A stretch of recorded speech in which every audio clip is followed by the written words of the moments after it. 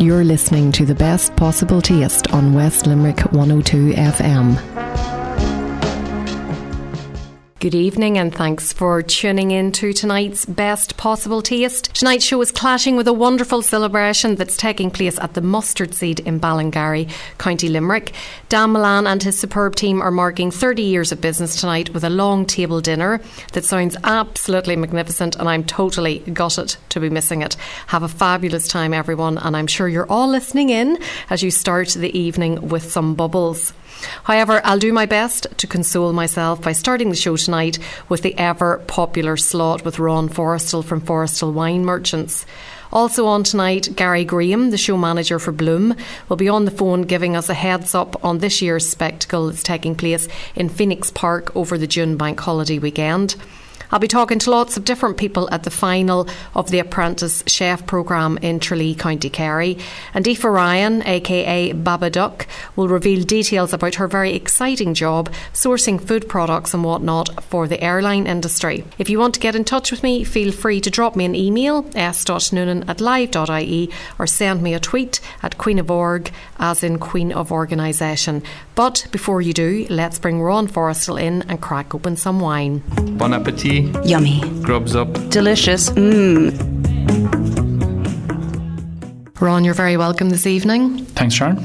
And we have Exhibit A for you, will we call it, tonight? There's a nice bottle of wine there, but probably not a very nice bottle of wine. It's a 2006. What's the name of it? It's a Macon Bousiers. It's from the Burgundy region, from the Macon region in France.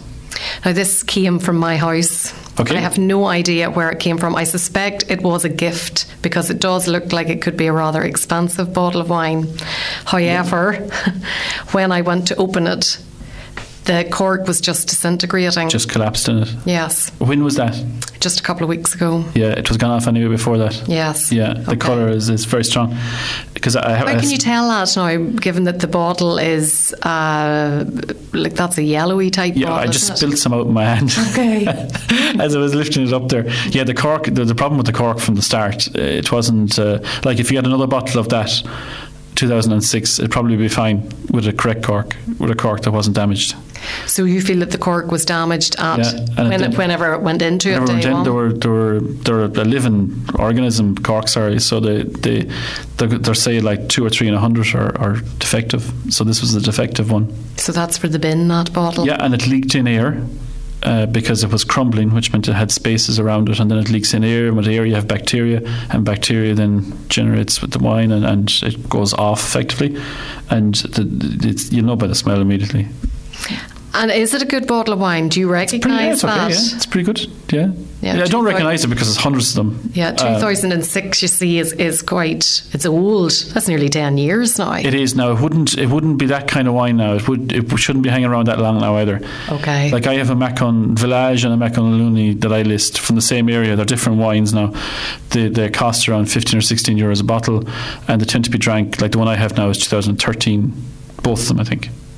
If I had a 2010 one now, I'd be trying to get rid of it very quickly. As in, I'd be using it for cooking, really, in opposed to drinking. Can't use that for anything? Absolutely not. Would it clean the toilet? No, it just have to.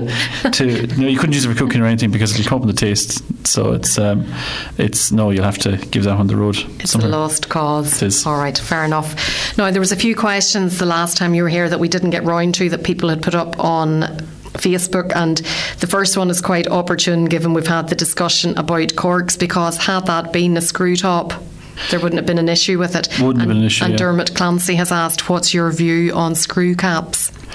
I think they're a hugely effective way of topping a bottle. The most effective, produces the best results. But there is a but. There is products that will not be put into screw caps and will never show up in a screw cap, and they tend to be good French reds, good Spanish reds, good Italian reds. Some Australian of the better ones. The producers of like from Australia, like Cape Antal, from Bordeaux, like Lynch Badge, any of those are never ever going to use screw caps. Are there any French wines come with the screw tops? Oh, there is a lot. Like the Macons I just talked about, the two I have, both of them are in screw caps. I have Chablis in screw cap. I have a Sancerre coming in a screw cap now, because I remember years ago, every time I went on a call to sell wine to a restaurant, the wine manager looked for corkscrews. Have you got any corkscrews? So you'd have a couple of boxes in the car and you'd give them out like they were very valuable items. You give 2 or 3. I've had about 6 boxes of corkscrews in my van for the last year and a half. Nobody wants them anymore because there's so many products. Like there's whole wine lists that there'd be nothing in a cork at all. Everything would be in a screw cap. Okay. Next one, you've mentioned reds there, and Siobhan Noonan has asked, can you recommend a nice, easy drinking white / red wine for a summer party? And you mentioned Sancerre there as well. Yeah, Sancerre is a little bit pricey probably for that. The thing about a summer party is you probably need a few of them. So like Sancerre is from the Loire Valley in France. It's a Sauvignon Blanc. It's 100% Sauvignon Blanc, as the majority of wines are from the Loire Valley in France. But you have other products like Haut-Puteaux, which is another region from Sancerre. Tends to be about 2/3 of the price of what Sancerre is. Lovely product, Sauvignon Blanc, really nice.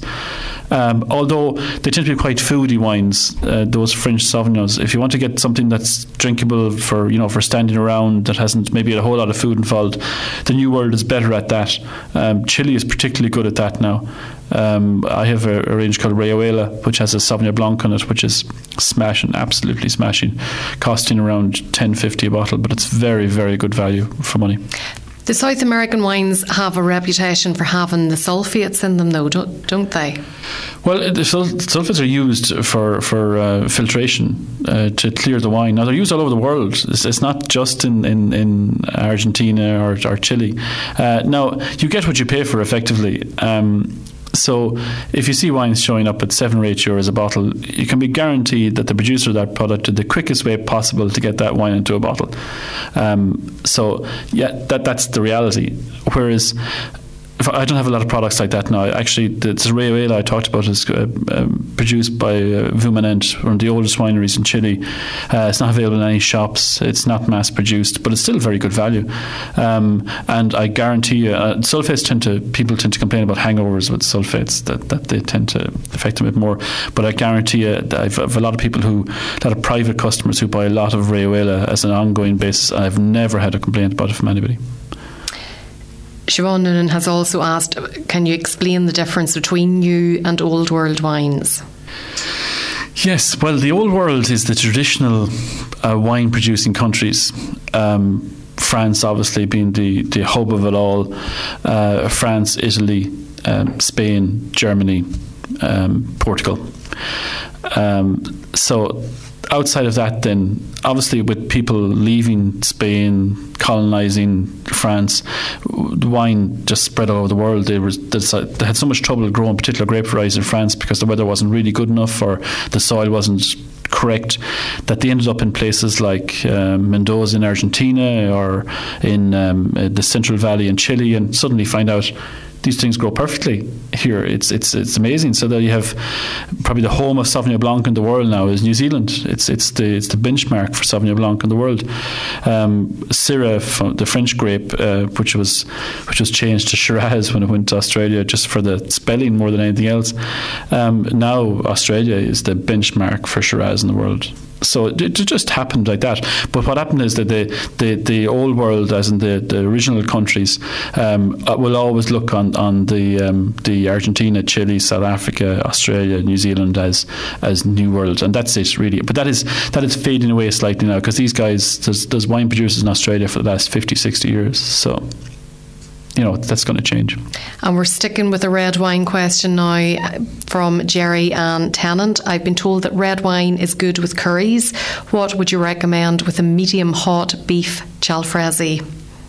Yeah, that's a tricky one. I deal with a couple of Indian restaurants, and they find it difficult to find wine that matches the food. To be honest, beer works much better as an accompaniment for it. The problem with wine is that in red wine in particular, that you have tannins in it, which really get affected by chili. So if you're eating something pretty hot, what happens is the wine is fine, you just can't taste it. It's funny you say that. You gave me a bottle of rosé. Oh, yes, and I had it a few weeks ago with something that had chili in it, and I remarked to Michael at the time that it went very well with excellent. it. That's good. Yes, I did. Yeah, I have always thought that white wine would go better because it's cooler, first of all, as in it's chilled. So you have the relatively hot food, and then you have the cooler bottle, which at least gives you the same effect that beer has. I always find that red wine is particularly difficult to find one, particularly the heavier ones. If you get into Shiraz or Cabernet Shiraz or those, that what happens is you just don't know what you're tasting then, because the food takes over and you can't taste anything just that you know that you have, and it takes quite a while afterwards to get your taste buds back to normal again for a couple of hours. So I'd suggest beer for with dinner, and then have a nice have a glass of prosecco or something first, but have a bottle of Tiger or something. Oh, well, I'd suggest trying the rosé now. Yeah, that's absolutely. It went well with it. But that's all the questions now I have for you. You have a bottle of red with you tonight. Yes, I just brought this because it's new. It's called Démon. It's from Rioja in Spain. It's a very cool label. It's a very cool label. Yeah, it's from Bodegas Tobaya. They're a relatively new winery in Spain. They're there since 1994, which is about 100 years behind everybody else that was in Rioja. But the wine is just smashing, costing around €15 a bottle. But this stuff is really good now. I just described the label to everybody. It's a pair of eyes, purple eyes, and they're nearly 3D like on the bottle, aren't they? Yeah. It's a cat. It's very cool now. Yeah. Very cool bottle. It's lovely, but the product, even outside the label, which they're all very modern, all their labels are very modern, but it's the production of wine, and he's about 2 years away from getting a complete certification for organic, for everything. He's biodynamic, he's done everything, he built the winery into the side of a mountain, so it affects nothing else that's there. It's just a smashing winery. And it is a nice 14%. It is a sitting down bottle of wine, yeah, no heavy machinery. And how much did you say it is? About €15 a bottle. €15 a bottle. Now, I'm sure people are going to be stocking up for the summer, so they can get in touch with you through your website, forestill.ie. All your details absolutely. are there. You'll be back again next month, and we'll put it out there again on Facebook, Ron, for questions, because I think it's a great way for people to find out and get all those questions answered that they maybe don't know the answers to. Perfect. Great to see you, and thanks for coming in. Thanks, Sharon. Cheers. Chin chin. Salut. Schleunte. Thanks again to Ron from Forestill Wine Merchants. And if you've a wine question for Ron for his next visit, you can email it to me, s.noonan@live.ie, and I will put it to him when he's next in studio. Still to come tonight, I'll be talking to lots of different people at the final of the Apprentice Chef programme, and Aoife Ryan, aka Baba Duck, will reveal details about her very exciting job sourcing food products for the airline industry. Next though, it's time to get on the phone to have a chat with Gary Graham, who's the manager of this year's Bloom. It's now in its 9th year, and it's taking place over the June bank holiday weekend, the 28th of May to the 1st of June. Bon appetit. Yummy. Grubs up. Delicious. Gary, thanks for taking the call this evening. Delighted to talk to you. Bloom in the Park, it's in its 9th year. It's getting bigger and better. So what can people expect this year from a food perspective? Yeah, year 9. I don't know where the time has gone. I suppose of all aspects of the show, the food content has got better and better. When we started in year 1, we had a handful of artisan food companies, and obviously we had some catering because the focus was very much on horticulture and show gardens. But I think as the time has gone on, it's been very dusty from the park. We're building gardens at the moment. As time has gone on, I suppose we realised that there's more interest in food, and a lot of foodies come to the show, and it fits very well with the horticultural content and with the garden. So I guess it's about 4 years ago we started the Food Village, and the Food Village, I suppose, has just about every aspect of Irish food. So from the main stages to the demo stage with all the top chefs, like Neville Maguire and Catherine Fulvio and all these people, to an artisan food market, which is probably the best artisan food market in the country, and you could have upward of 60 stands in there, and they're all sampling. Of course, people get to try an awful lot of food. And then we have the meat area, the fish area, we have the farmhouse cheeses, and we even have a sort of a farmyard area, so we're kind of showing that story of where all the food is coming from. So food is a very big part of the show. It's a very child-friendly, family-friendly show as well. You mentioned the animals there from the farmyard. A lot of families and children may never have been that close to a cow, for example, before and seen a cow being milked. Yes, it's true, yeah. We, unlike the Chelsea Flower Show or Hampton Court, the sort of shows that people would see on the BBC, or they might go over to in London, which are very much grown-up affairs, and you stand behind the white ropes and you ooh and you ah.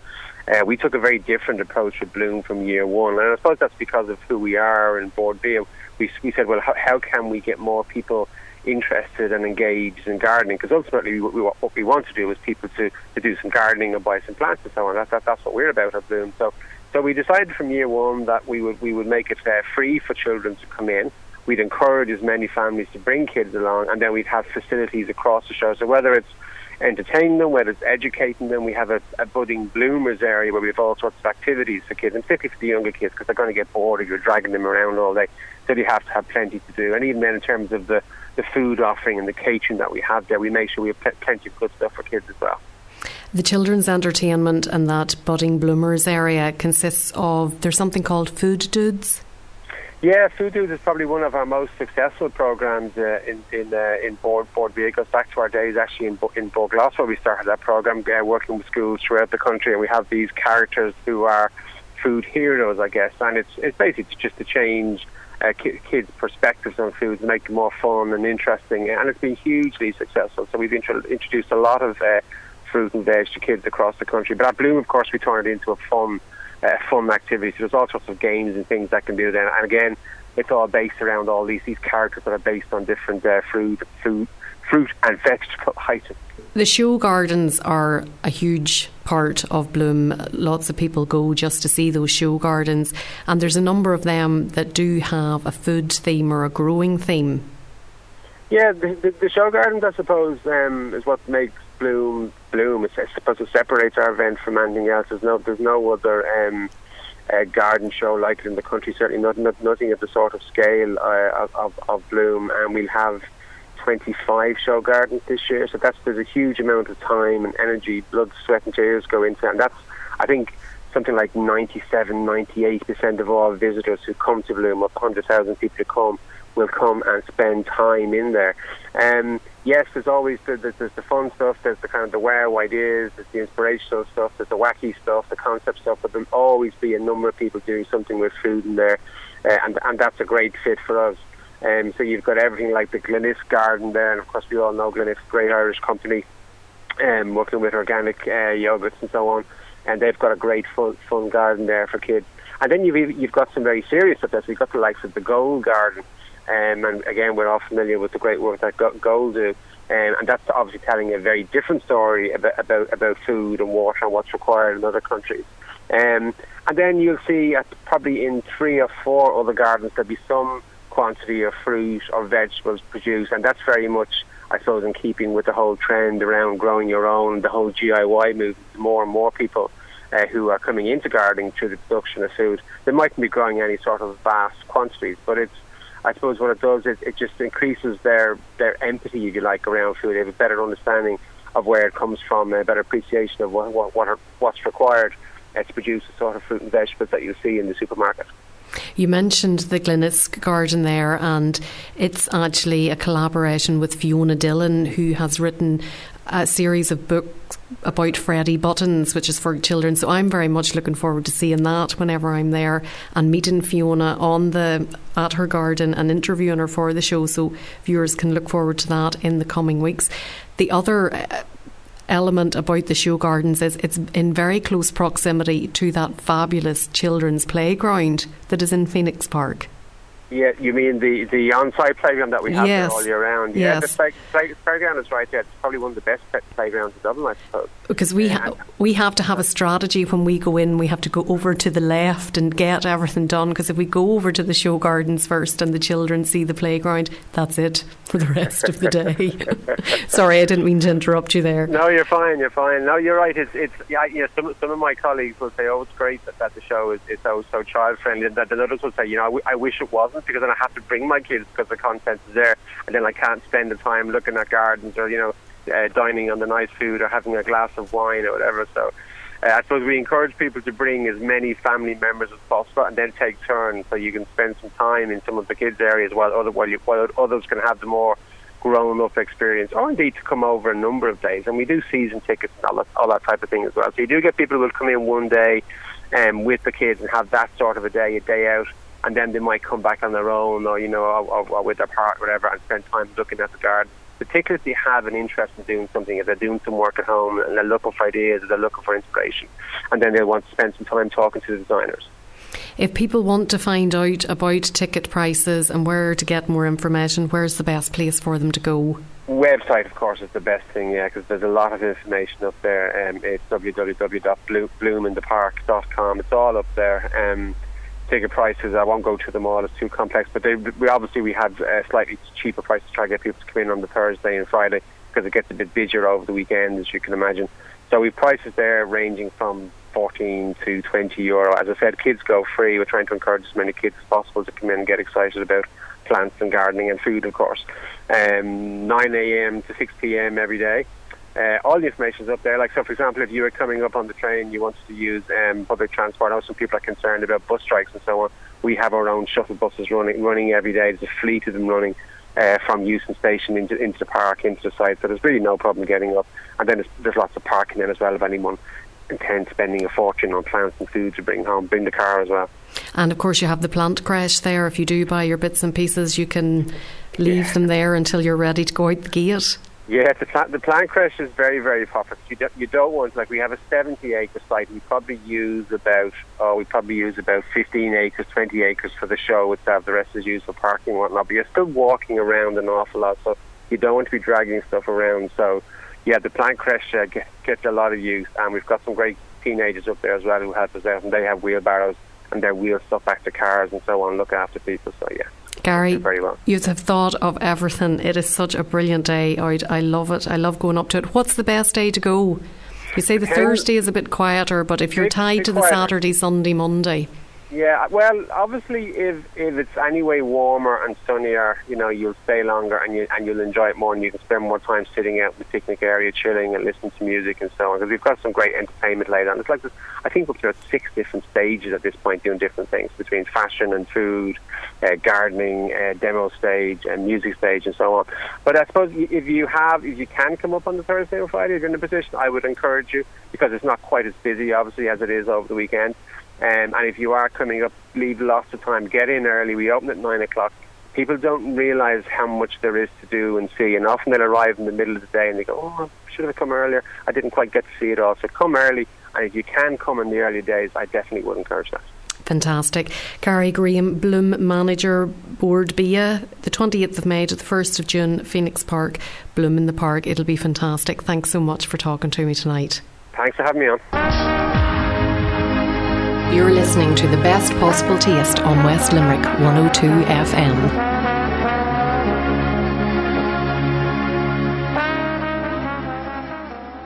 Welcome back to tonight's programme. If you've just joined us, we heard earlier from Ron Forrestal of Forrestal Wine Merchants, and just before the break I was chatting to Gary Graham about this year's Bloom, one of my favourite events in the year, and I look forward to going to that.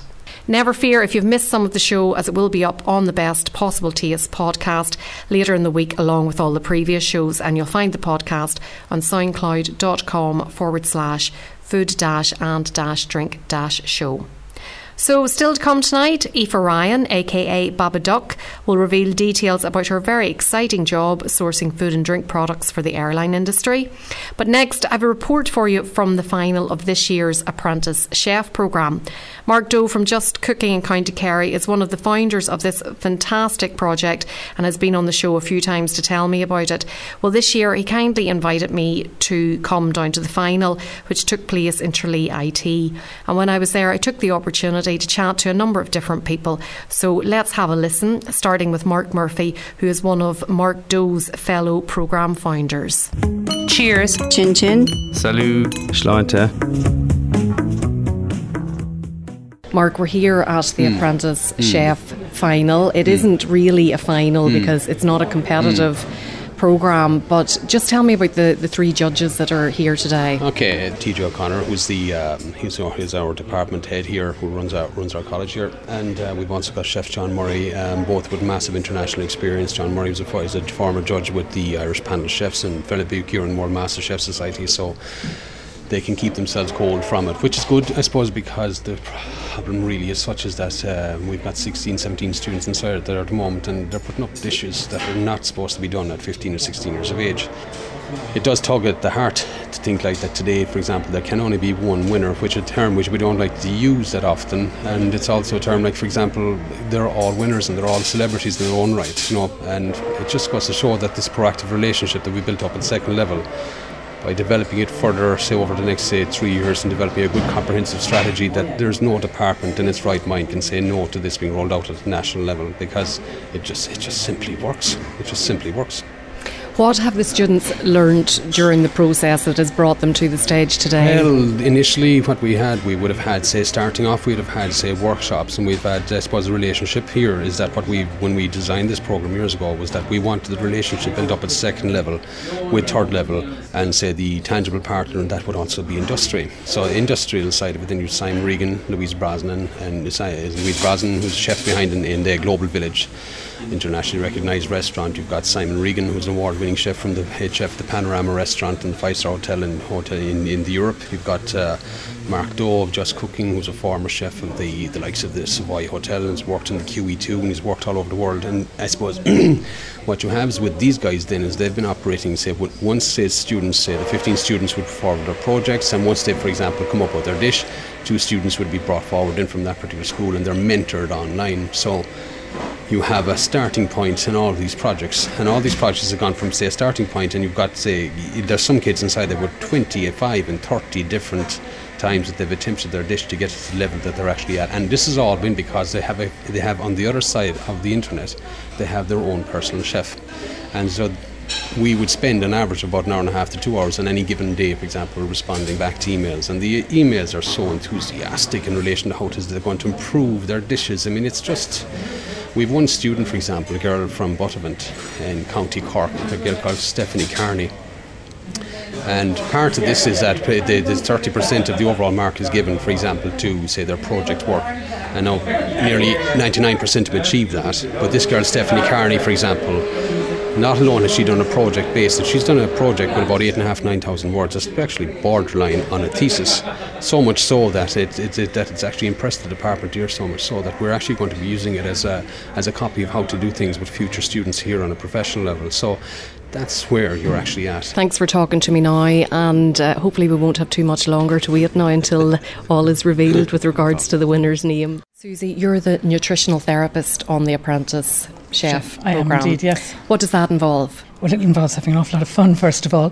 My role is to educate the children and get them to see what good mood food is, to understand what fresh is, to understand what local food is, to understand how to present something that is visually appealing, that is nutritionally appealing, and supports good mood food. And they do that in bucket loads. They are just phenomenal. Well, now, having looked at some of the dishes, they're obviously a very high standard, restaurant standard. I would imagine they definitely look very calorific. Not necessarily. Well, my focus would never be on calories. Mine is on getting it balanced, getting the right amount of fats, the right amount of sugars, and the right amount of vegetables and fibre. I'm not a low-fat person. Fat is needed in the diet. It's just needed in a balanced form, which they've done. Do you find it's difficult to educate them about that, or because they're young, are they very open and receptive to that? Generally, the children are very open and receptive. I would do other talks with children who would be in a lower age group, at the end of national school, and they given the opportunity, they absolutely grasp it, they understand it. And you'll see that from when I give my presentation to these students, that they'll come down afterwards and ask questions relating to maybe their own personal health very briefly, and that if they follow this programme for their own personal benefit, they get it. They get it. It's extremely interesting that it is about balance. It's not about calories, especially when the government is legislating to put calories on menus. I have to say, I just find that a little bit baffling. You know, they seem to be missing the point a little bit. You do need, like I explained to the children, you need your fat soluble vitamins. If you don't have the right fats, you miss those vitamins. And people don't understand that, but I try to teach them that it's the sugar and the high sugar drinks and the high sugar meals that ends up making you fat, because it's stored, it's converted into fat and it's stored, and that's what they get. They get it here. So I don't mind a small amount once it's balanced. Can you tell me what dish you've come across today that has really blown you away? Oh, I couldn't. I'm so glad I'm not a judge. I couldn't do that. I mean, visually, all of them present beautifully. They've all chosen to have good colour on their plates. They've chosen a lot of fish dishes which are beautifully cooked, low in fat, high in protein. They look beautiful, they present beautifully. They'd happily sit in any restaurant and they can calorie count them all they like. They will find that they're well balanced and absolutely acceptable. Have you come across any ingredient that you hadn't come across before, or that was particularly unusual for a 14, 15, 16-year-old to want to use? All of them get it. No, it wouldn't. It'd be their choice of their vegetables and not just boiling them. It's what they add to them, how they make them. They don't just.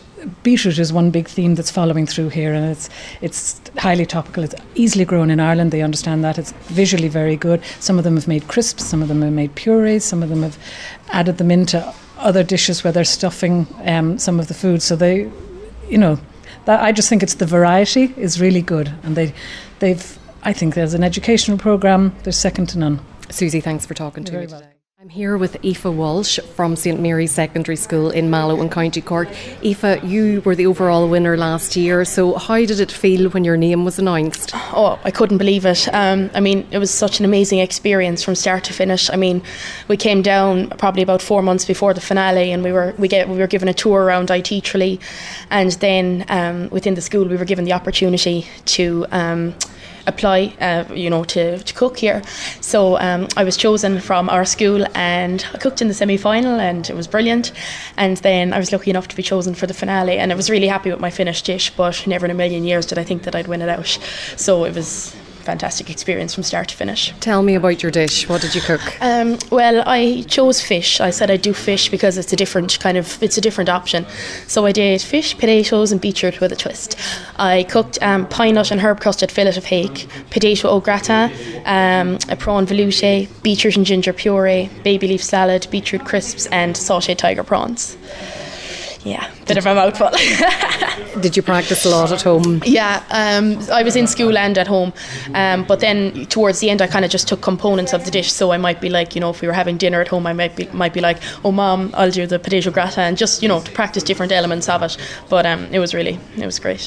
What advice would you give to a school person that's thinking about applying to this programme next year? Such an amazing experience.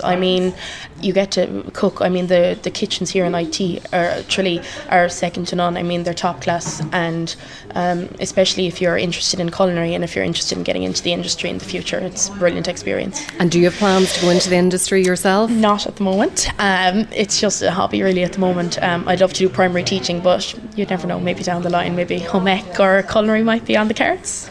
Okay, well listen, good luck with the future, and thanks so much for talking to me. Thank you. Here now with Noreen Daly from Hazelwood College in Drumcollogher, County Limerick. And the first year of this programme, the Apprentice Chef programme, it was one of your students that won it that year. That's right. Our transition year student called Julia O'Doherty won first place, so we were absolutely thrilled and delighted in the school. But to be fair, she was extremely diligent and really interested in culinary arts, and really progressed during the competition and used her mentor to the best of her ability, and had great support, I suppose, from her family and from the school. So we were absolutely thrilled and delighted with her success, and of course with the extremely generous award of €1,000 for the school. So that we were thrilled with that. From a teaching perspective, what are the benefits of a programme like the Apprentice Chef? I suppose it brings their focus on their culinary skills in school. So we would put huge emphasis on that in first year, that in terms of using their life skills and their timing and preparation and their professionalism and conduct in the classroom, and it really does stand to them. And now, the programme isn't just about teaching the students. I believe the teachers also have a bit of a session with the mentors. We do, yeah. We were thrilled actually here during the semi-final stage. The teachers were invited to participate in a culinary class here with the staff. It was super to work in a professional kitchen, with professionals, and delighted. If you meet any of your peers that are teaching in different schools, what would you tell them about the programme if they haven't heard about it? I think grab it with both hands, take advantage of it, promote it within your school, get your students interested. It's huge opportunities for them career-wise and just personally in terms of their confidence and their culinary skills, and they're working with like-minded students, and I think your own rapport with the students improves, and you get to know the student on a different basis, and they get to know you, and that you're human, and that there is a very enjoyable side to it, the competition, I must say. You have a student here today, Laura Stack. That's right. Tell me what she's cooking. This is Laura's second time competing in the competition. She participated 2 years ago, so she's in transition year this year, so she said she'd take advantage of her free time. So Laura is making roast duck served with braised red cabbage, a honey and clove sauce with a vegetable wonton and cream spinach. So it sounds delicious. It is. Have you tasted it many times? Many times, and the pounds are going up in the scales, but no, I must say very impressed with her now, and she's very eager. I hope she does well, and she enjoys the competition today, which is the main part. Well, we wish her all the best of luck, and thanks so much for talking to me. Thank you. The winner of The Apprentice Chef 2015 is Stephanie Carney from Clough. Mrs. Carney, how does it feel to have an award-winning chef in the house? Unbelievable. The standard here today, honest to God, was mind-blowing. I looked at all of them and I brought it down to 5. I am shocked, I'm amazed, I'm so proud of her. I'm so proud. She started last November and she loved every minute of it. Her project was amazing. The interest she took in every part, the detail that she put into this was amazing. But I suppose what I wanted her to achieve here today was the satisfaction of just being here and to be so proud of that. But I couldn't believe it. I'm so happy for her. I'm so proud. I'd imagine she was practicing a lot at home. Are you an accomplished cook yourself? No, I love it. I enjoy it. And I have to thank her teacher, Miss Dunley from Butterfund. And it was Miss Dunley who approached her and said, there's a competition, will you enter it? And she entered it. From the very beginning, she just loved it. But she's best friends with her fishmonger in Cork and the English market, who said to me yesterday, he'll be ringing me today. So I must ring him. I'm delighted. I'm sure he'll be thrilled for her. Congratulations. And who is this lovely lady here? This is her grandmother, her very proud grandmother. How do you feel at the moment about Stephanie's win? Over the moon, thrilled for her. Have you had a chance to taste the dish that she has made today? I had, and at home several times. I was the judge, and I told her where she was going wrong. That she's marvellous, great child. I'm sure now she didn't lick it off a stone, all this culinary expertise that she has. Are you a good cook yourself? I am, very good. Well, I radiate, then. It's in the genes, so. It is. Well, enjoy the celebrations. Yeah, thank you. Congratulations, Stephanie. How do you feel? Oh, shocked. I can't put words really in my mouth. Tell me your dish. What was in it? Pan-fried sea bass with ganaki, asparagus, shellfish brisk and a crab spring roll. Where did you get the inspiration for it? Well, I just started researching on the internet all different dishes, and then I went to my teacher with around 10 different recipes, and we kind of eliminated them, and then I decided this one because I knew I could do loads with it. You practiced a lot, I believe. Oh, definitely. I'm sick of practicing it, and I think everybody at home is sick of eating my sea bass. Not at all. I don't think that at all. I was talking to your mother and your grandmother, and they're both very proud of you. Who do you think you inherit your culinary talent from? Well, I think it's from my grandparents.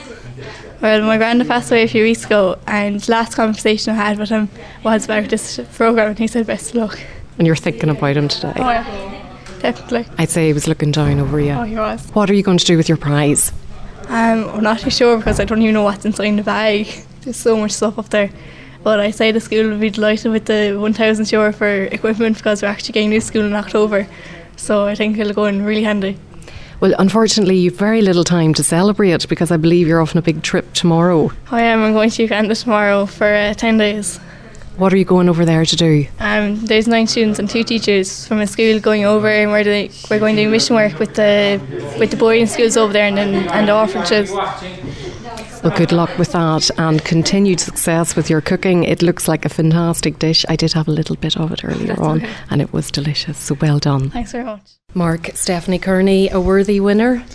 Oh, absolutely, yeah, Sharon, yeah, definitely. I mean, it's very hard to choose one winner out of the 16 students, and you know, they were all so close this time round. It was literally 0.5% here and there. It was seriously close, but I think Stephanie, when you put it all together, the finished dish, the project work, the professional conduct, stuff like that, yeah, definitely, yeah. When I was talking to your colleague Mark Murphy earlier on, he actually did highlight Stephanie's project. This is before the judging actually took place. It's an amazing project. It's an amazing piece of work. I mean, so much that the IT are looking at using it as an example for students here.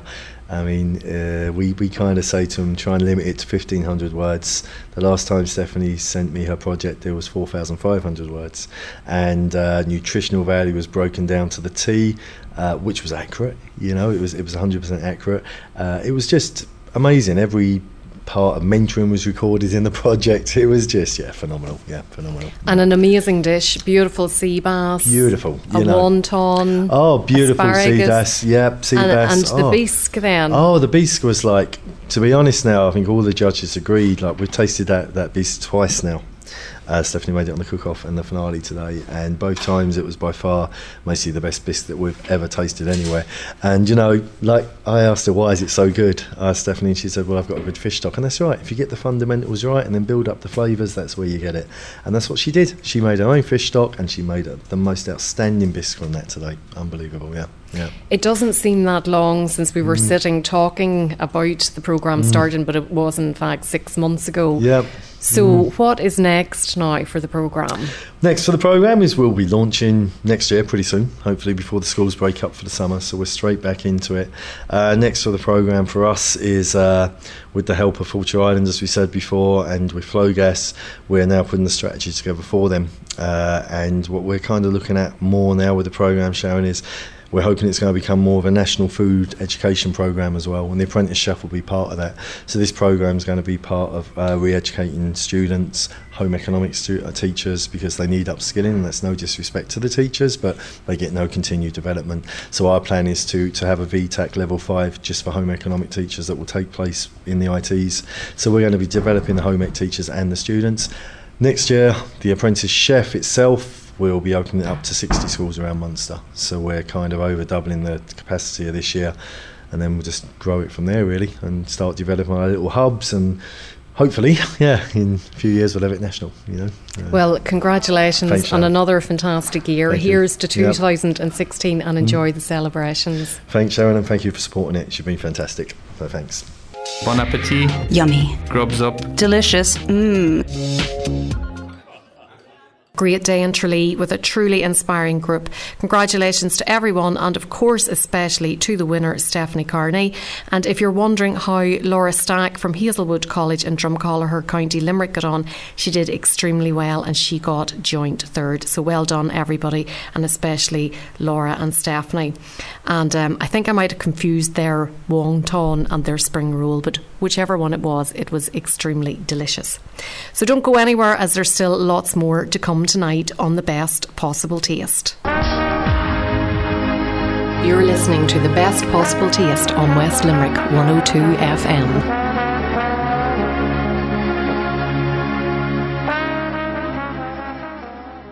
Welcome back to The Best Possible Taste.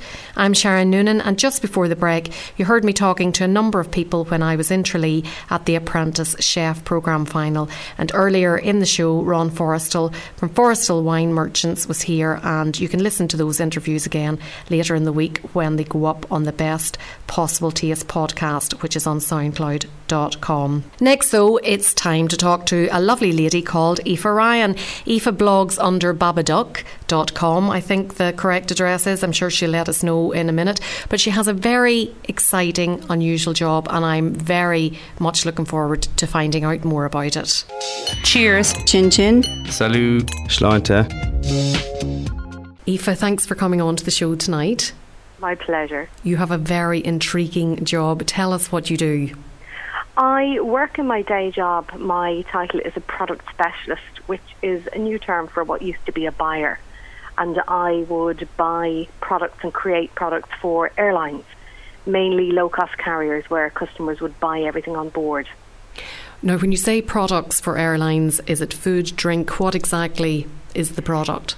It's basically anything that goes into an airline trolley. So we do food and drink products, everything from fresh sandwiches to frozen snacks, hot drinks, cakes, snacks like that.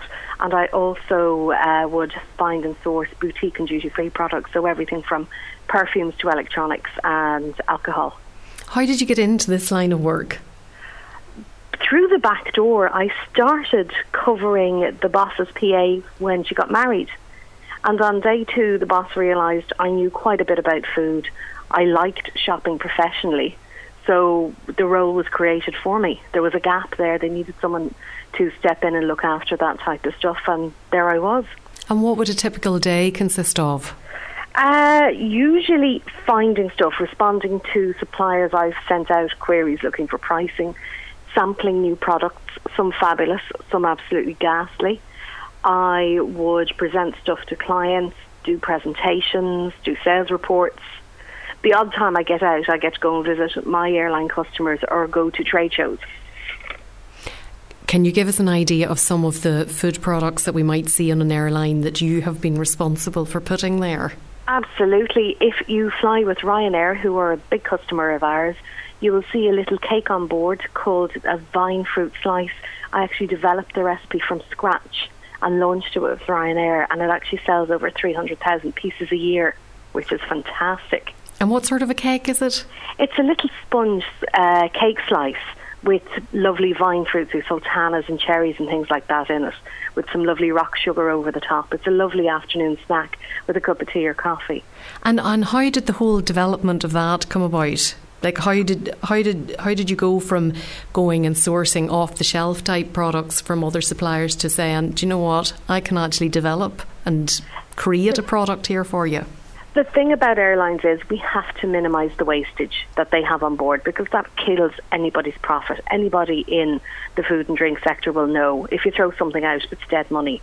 So I wanted to create something that would last longer than a traditional cake, but not be full of really horrible, nasty additives, which most long-term, long shelf life products are.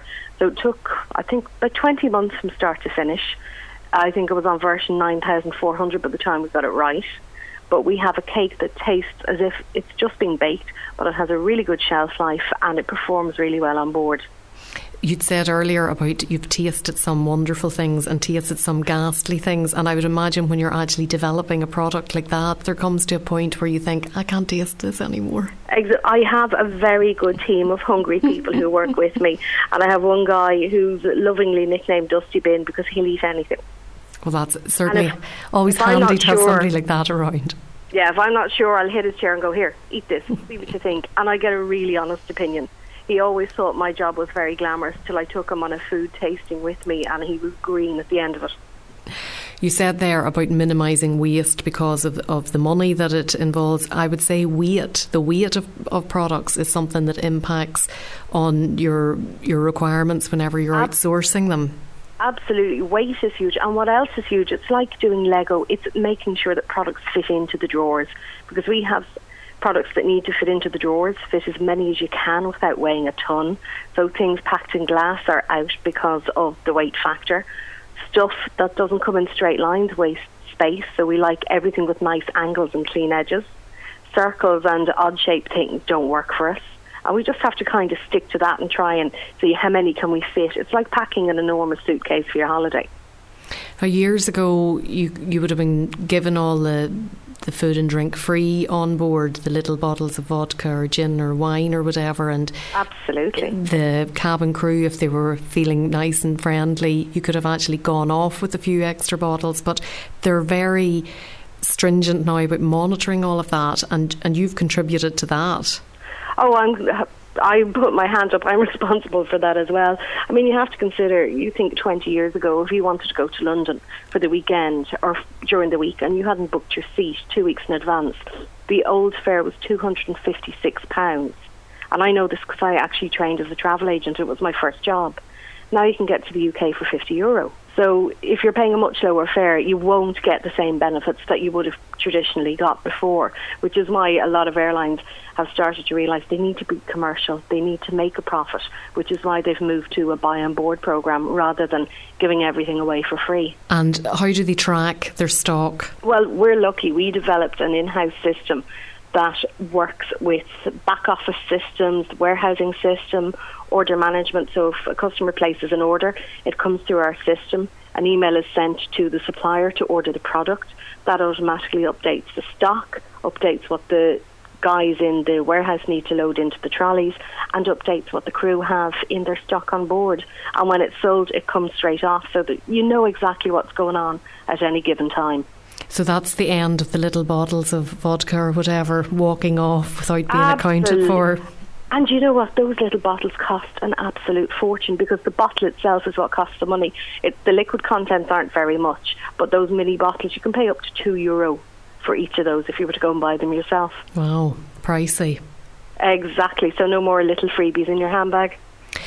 You must always be looking out for the next big thing to make sure that the airlines are ahead of their game. Is there anything in the pipeline now that you can give us a heads up about? At the moment, no, because most of them would be confidentiality agreements signed with customers, but we are developing out. We're bringing in new variations on products like a traditional pizza. We've changed the base so it's much lighter. It's a lot healthier. We have really, really good ingredients in it, and we know exactly what we're putting into our products. And also with new food labelling regulations, you have to be very aware of what goes into everything that you sell, and you have to declare it. Do you just love the job? It sounds like you love it. Is it your dream job? I never thought it would be, but I absolutely love what I do. I'm nosy by nature, so I love investigating. I love looking for new things, seeing what's happening, see how I can bring it to a really, really small marketplace on board an airline. And is it 9 to 5, Monday to Friday, or are the hours quite flexible? It depends. If I'm travelling, I could be up at 3 in the morning.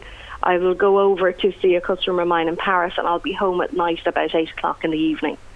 But usually I'm in from about 7:30 to 4 o'clock to beat the traffic. But then again, most of my customers are in Europe, so I'm there when they are. And when you do get home then, you will be blogging as babaduck.com. I do indeed. I try to keep it separate because Babaduck started long before my current job.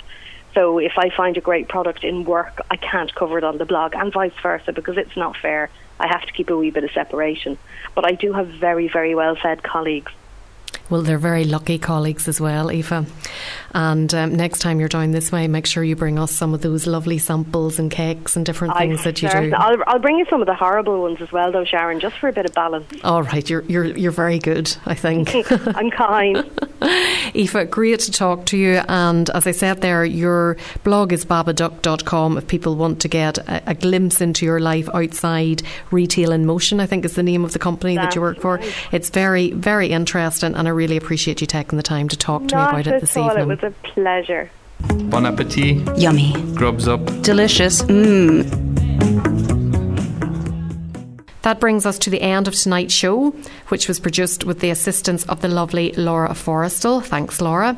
Thank you so much for your company as well, and to all of tonight's guests, Ron Forrestal, Gary Graham, everyone I chatted to at the Apprentice Chef programme, and Aoife Ryan. Before I go, congratulations to the Milshog Namara team from County Donegal, who are the Forriga Youth Entrepreneurs of the Year. They won that in Dublin there last week, and they're off to put a best with their wonderful Carrageen Moss products. So well done, guys.